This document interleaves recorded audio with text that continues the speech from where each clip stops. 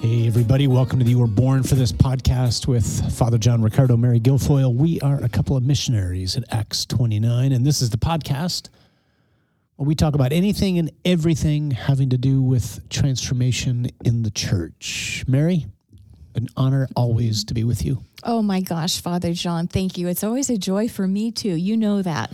And our topic today is, it's going to be a challenging one, I know, but I pray it will be fruitful, not only for you personally, but for all those who are listening, who, for whatever reason, find themselves in the throes of grief and sadness. So what's our topic? Amen, amen. So today's topic is permission to be real. Permission to be real. Let's pray. In the name of the Father, and of the Son, and of the Holy Spirit. Amen. Father, we thank you always for the incredible gift that is life, for the gift of faith, for the gift of friendship, for the gift of Jesus and all that he's accomplished for us by his life and death and resurrection. We thank you for his showing us what it means to live an authentically human life and for giving us permission to be real. So we just pray that this conversation right now would be a means of refreshment, encouragement, and hope, particularly for those who find themselves in the throes of sadness and loss right now. I pray in a special way that it would be that for my dear sister and your beloved daughter, Mary, and her family at this time. And we ask all this in Jesus' name. Amen. Amen. In the name of the Father, the Son, and the Holy Spirit. Amen. I wonder, Mary, if I could maybe just set the context scripturally, and then we can break this open a little bit. But even before we do anything, I just want to say thank you to you and to honor you for. I'd looked at you earlier and said, "Hey, maybe we just forego a podcast this week," and you said, "No, we've never missed a podcast." And I just think it's important for people to hear that and to say that. Mary just lost her mother. Jermaine Henry just passed away. She was just buried this past week.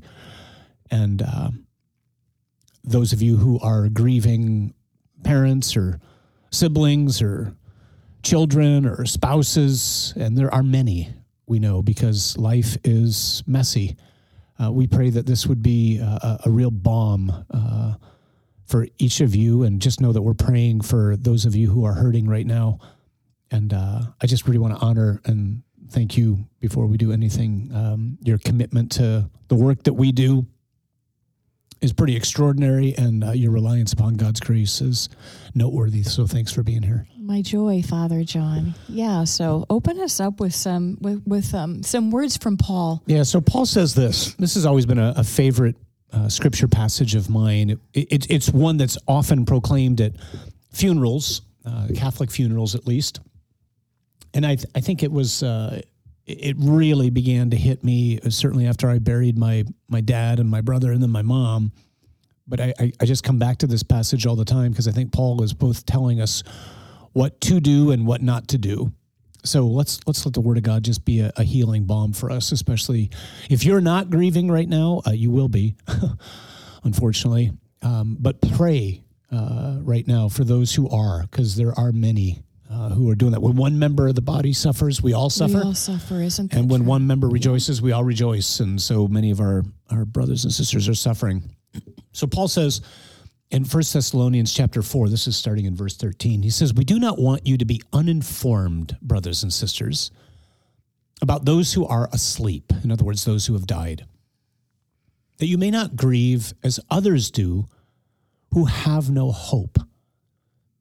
For since we believe that Jesus died and rose again, even so, through Jesus, God will bring with him those who have fallen asleep. For this we declare to you by a word from the Lord, that we who are alive, who are left until the coming of the Lord, will not precede those who have fallen asleep. For the Lord himself will descend from heaven with a cry of command, with the voice of an archangel, with the sound of the trumpet of God. And the dead in Christ will rise first. And then we who are alive, who are left, will be caught up together with them in the clouds to meet the Lord in the air. And so we will always be with the Lord. Therefore, encourage one another with these words. In other words, give hope, give heart to one another with these words. What words? The words that we don't have to grieve without hope. Now, Paul's not saying don't grieve. That would be ridiculous. What he's saying is there are two ways to grieve. One way of grief is to not understand who Jesus is and what he's done, and to look at those that we've lost as gone forever. And the other way to grieve is to miss them intensely, and yet even in the midst of the tremendous absence, to know there really will be a day, because of what Jesus has done by defeating and then sooner or later destroying the power of death, we'll be together again. So we're here right now just to reflect on the challenge that is grief. And I don't know about you, I found when I lost my parents and then my brother, my own experience was I wanted people in the room. I didn't want them to talk. Like, please don't say anything. You have no idea what to say. Don't offer pious platitudes. Don't tell me they're in a better place. Don't say anything silly. And it actually made me go, oh, Father, I'm so sorry for all the silly, stupid things I've said to people in my attempt to comfort them, because I know there are no words. So I just want to say that to you. I know there are no words. You know, Father John, before we started to record, I was sharing with you a little bit about what my prayer has been like over the last number of days since Jesus called my mother home to himself. And for the first time in some time, I'm finding prayer hard simply because of what you just said. Now, you're talking about words exchanged between friends and family. Like, there are no words. What do you say? What we most need is just the gift of presence, you know? But I'm finding even in my prayer, I have no words. That my prayer time with the Lord is just me being with him. Yeah. And him being with me. And I've likened what I'm experiencing in prayer to this quiet peace. And then I started to reflect on that. And I thought, is this really a quiet peace, or is this kind of a quiet loneliness? A loneliness in missing my mom, you know, and we can know that death is coming. My mom was 85 when Jesus called her. She had been quite sick over the last set of months. She lived 10 years after my daddy was called home to the Lord. Wonderful, rich, beautiful memories in a particular way with my mom over the last 10, 11, 12 years. And, but I knew it was coming. And yet when I learned that she had actually passed from this life to the next life, that she had gone to the other side of the veil, we know this, right? All of us, as those of you who are listening to this, you weep uncontrollably, even though you know it's coming. And I think what I'm experiencing in these days is this quiet loneliness that I can't quite get my head around. And so thanks just for letting me be honest about that and letting me be where I am. I find that I want to be alone, and I don't know what to do with myself when I am alone. So clinging to the scriptures, just sitting with the Lord and trusting that, you know, we often talk about, you know, Father John, that discipleship is not linear, and grief is not linear either. So I'm not sure what to expect. Yeah. But, you know, losing my daddy had a particular texture to it. Losing my mother has a particular texture to it too. Yeah. And I'm surprised how different they are. And so I'm grieving a little bit differently. I'm just grieving differently. Yeah. Between the two. Again, I just thank you for just allowing us in, because I think what that does is that gives other people permission to be real. I think that's why we wanted to talk about this. You know, some organizations would call them core values. Right. We call them apostolic values. And one of our apostolic values is being authentically human. And we define that in a number of ways, but one of the ways we define it is by giving each other the permission to be real. And that's what you're doing right now. And I think when anybody, or that's what we're giving you right now, I should say. And I think we want to be careful when others are going through difficult times to do just that, to give them permission to be real. There are, even if I've lost my mom and dad, but I have no idea what you're experiencing. Even my own siblings and I, we grieved very differently and grieve very differently for our parents because we all have different relationships with them, right? And so all we know is the ache, but that's all we know. I don't know your ache. I just know you're hurting. And unfortunately as Americans, like, we have no idea how to grieve. I mean, no idea. We just, we say silly things like, hey, why don't you take today off, and have a long weekend. We'll see you Monday. It's like, really? Like, some cultures take a year to grieve, and that's not even touching it. I actually thought about that this morning when we were in the chapel. I'm sitting in the pew quietly before the Blessed Sacrament, praying before Mass begins, and I'm thinking, I wonder how much time this is going to take. Yeah, I'm wondering, like, if I worked for Ford Motor Company or one of the automobile industry, one of the auto companies here, where the auto industry has a place of prominence. Like how long do they give their people time to step away? And to be real honest, I don't know that there's an adequate time. That's right. For that. It just comes in waves. But what I appreciate too, I mean, we also talk too, it's okay not to be okay, permission to be real. And even as we start talking about how we walk with people, like whether it's through the Rescue Project or when we're discipling people, these are the moments that we're going to be coming alongside our brothers and our sisters, right? Because life isn't just all joy.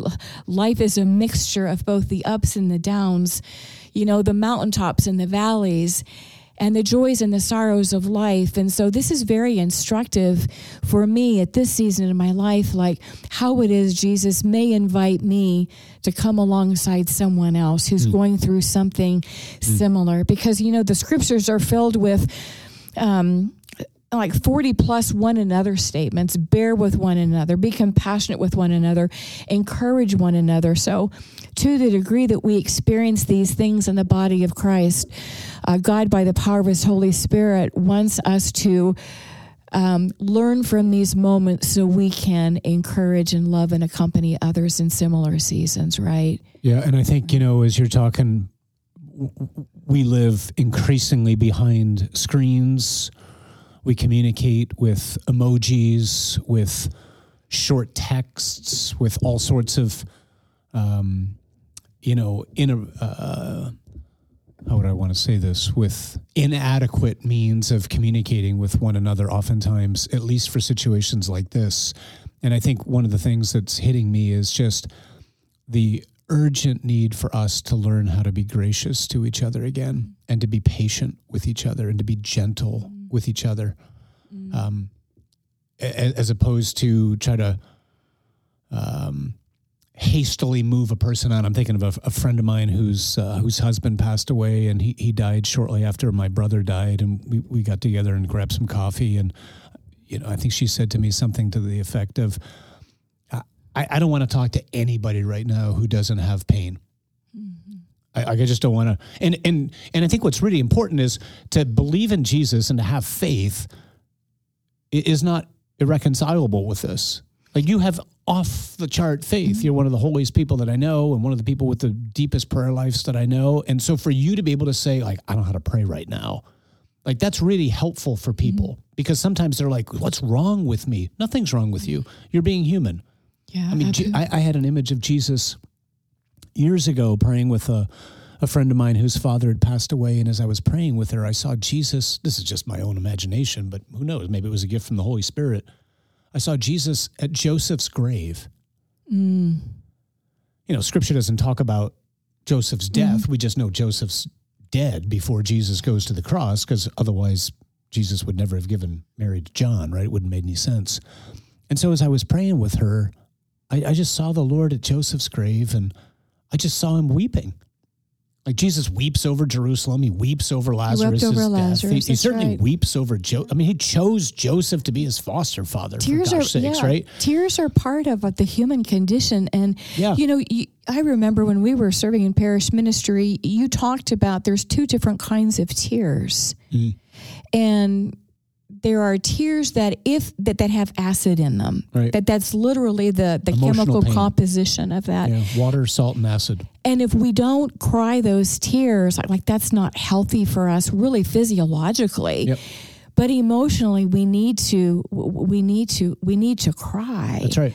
Yeah. Yeah. So And that's the thing with Jesus at Joseph's grave. That's as I saw it. It's like I just saw him like copiously weeping, and as I was seeing this, I was talking, in my prayer, I was just talking to him like, Lord, why are you crying? Because you certainly knew where where Joseph was, and you certainly knew you were going to see him again. And I felt like the Lord said to me, I'm crying because I miss him. that's exactly And that's okay. it. It's okay to miss people. Yeah. Like that's how we're made.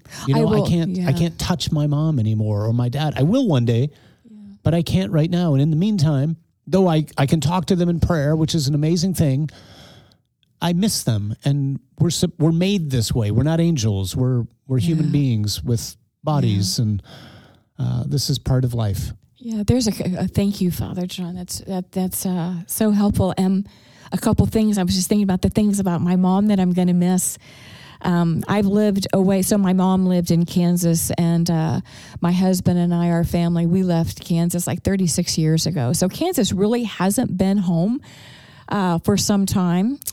And I remember when I was writing my mother's obituary, one of the things that I spoke about was her letter writing. She had fabulous penmanship, beautiful handwriting. And I would go to my mailbox sometimes, like over the last 10, 11 years, to find 4, 5, 6 letters. Wow. In my mailbox. I will miss her letters. I will miss going to my mailbox and not grabbing a handful of letters. The beautiful thing is I saved every one of them, and they're in a big basket.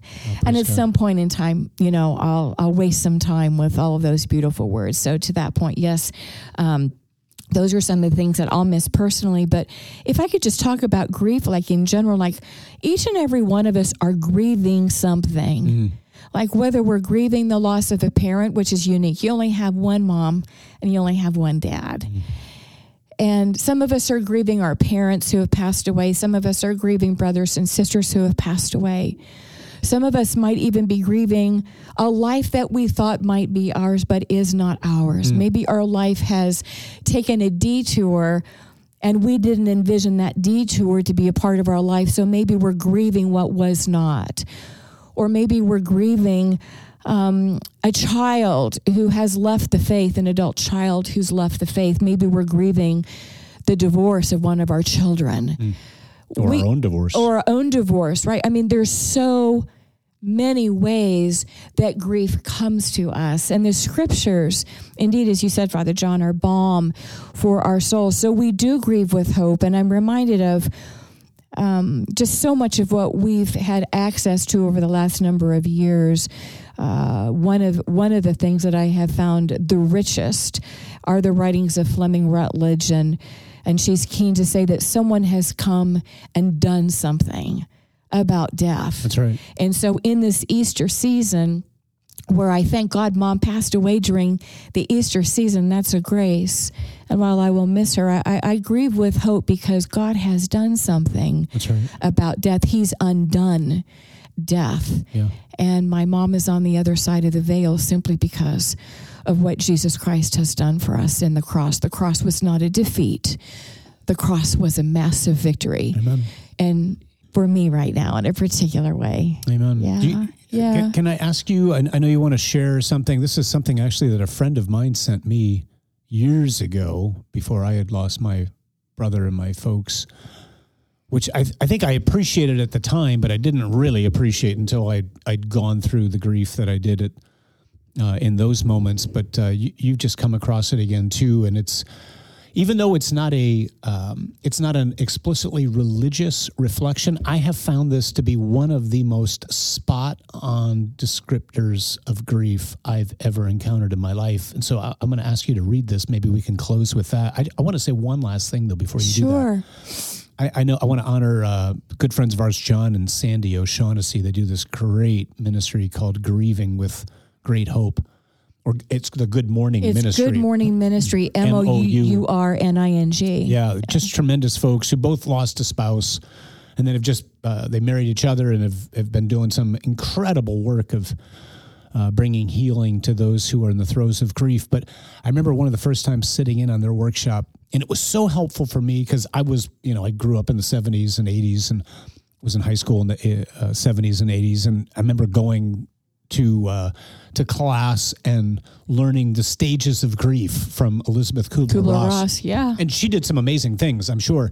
But it was so helpful for me to hear them say, yeah, that's not true. Like, in other words, the oftentimes the way the stages of grief are presented, it's like, okay, I've moved from one, I'm now in the next stage, and now I can anticipate moving to the next stage, and then I'm done with that, and then I get to the next stage.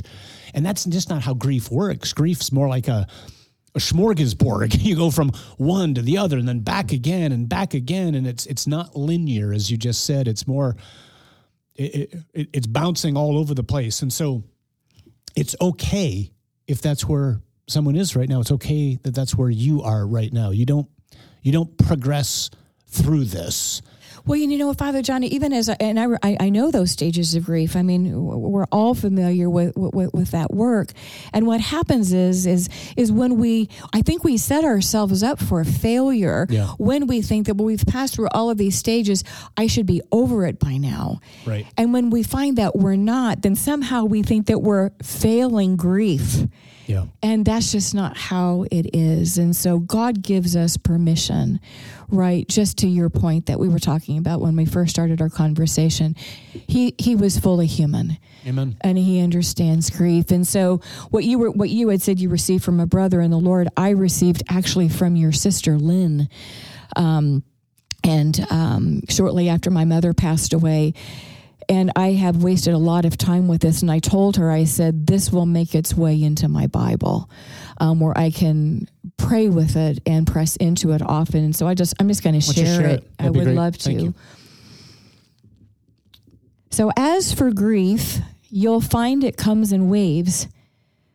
When the ship is first wrecked, you're drowning with wreckage all around you. Everything floating around you reminds you of the beauty and the magnificence of the ship that was and is no more. And all you can do is float. You find some piece of the wreckage and you hang on for a while. Maybe it's some physical thing. Maybe it's a happy memory or a photograph.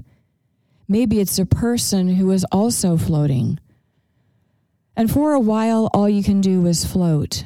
Stay alive. In the beginning, the waves are 100 feet tall and crash over you without mercy. They come 10 seconds apart and don't even give you time to catch your breath. All you can do is hang on and float. After a while, maybe weeks, maybe months, you'll find the waves are still 100 feet tall, but they come further apart. And when they do come, they still crash all over you and wipe you out. But in between, you can breathe, you can function. You never know what's going to trigger the grief. It might be a song, a picture, a street intersection, the smell of a cup of coffee. It can be just about anything. And the wave comes crashing. But in between waves, there is life. Somewhere down the line, and it's different for everybody, you'll find that the waves are only 80 feet tall or 50 feet tall. And while they still come, they come further apart. You can see them coming. An anniversary, a birthday, or Christmas, or landing at O'Hare Airport. You can see it coming for the most part and prepare yourself. And when it washes over you, you know that somehow you will again come out on the other side, soaking wet, sputtering, still hanging on to some tiny piece of the wreckage, but you'll come out. Take it from an old guy. The waves never stop coming. And somehow you don't really want them to, but you learn that you'll survive them. And other waves will come, and you'll survive them too. If you're lucky, you'll have lots of scars from lots of loves and lots of shipwrecks. Thanks, Mary.